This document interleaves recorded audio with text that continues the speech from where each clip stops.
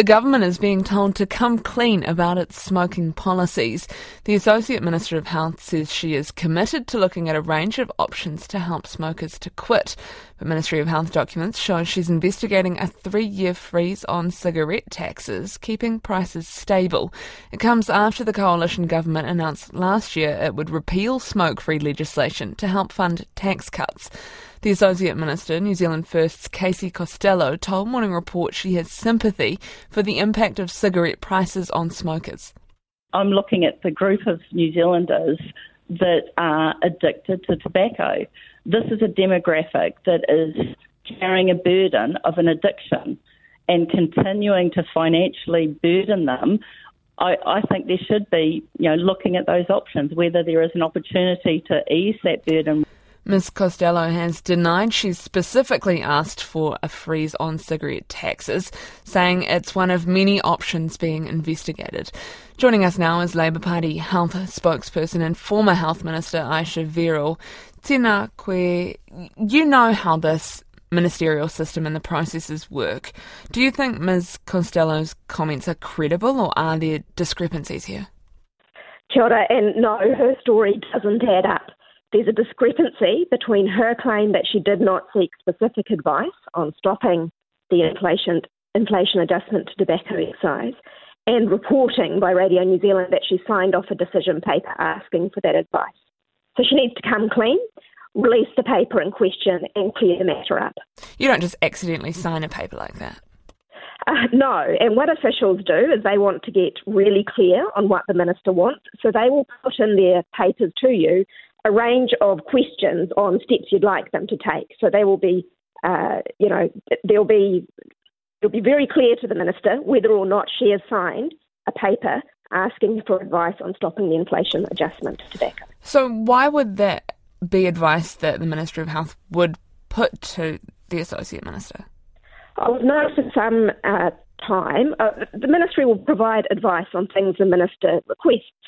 And we've known for some time that New Zealand First has had a policy against increases in the tobacco excise. And the Minister is standing on very shaky ground there, saying that she's sympathetic to smokers and their addiction. The issue there is that smokers in New Zealand have a range of affordable and free alternatives to get them off this deadly product, and pretending that she's doing anything other than just providing a free handout to the tobacco industry in terms of increasing their sales is absolutely disingenuous. So if she denies asking specifically for that information, who do you think is putting that in front of her, and where is that push coming from? Look, I think the minister needs to straighten up whether that denial is correct or not by showing the document that she is said to have signed off and seeing whether it does confirm her version of events or the version of events that has been reported by Mr Espiner. We've also seen from this government the rolling back of smoke-free legislation and now this. From your experience in a ministerial role, how strong or how powerful is that pro-smoking lobby group in that space? Look, the thing about the pro-smoking group is that they're incredibly well-funded, well-connected internationally, but they don't have a strong place in the heart of New Zealanders. Most of New Zealand is on board with the smoke-free legislation, and in fact, even most smokers want to quit. The thing is that these industry lobbies have deep pockets, and that can influence political parties who need the money. So you'd say that that's what we're seeing. You'd say that this investigation of a solution could have been influenced by pro-smoking lobby groups? Oh, look, I think the policies put forward by New Zealand First that are now in the coalition government don't benefit New Zealanders in terms of health. They only benefit the tobacco company, and so you've got to ask the question where it's coming from. So if the government wants to provide these tax cuts that they promised, do cigarette taxes not have a huge impact on the government's intake?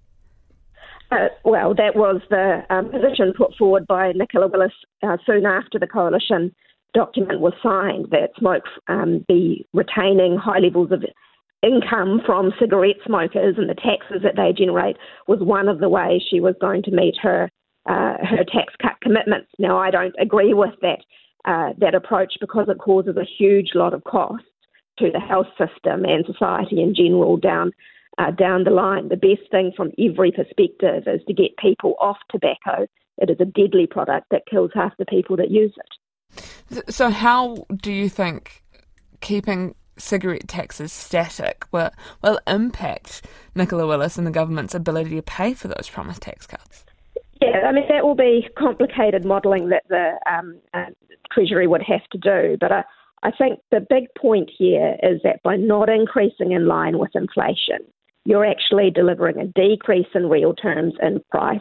And of course, the tobacco industry want to see that so that more people consume their product. But it'll have terrible health consequences for New Zealanders.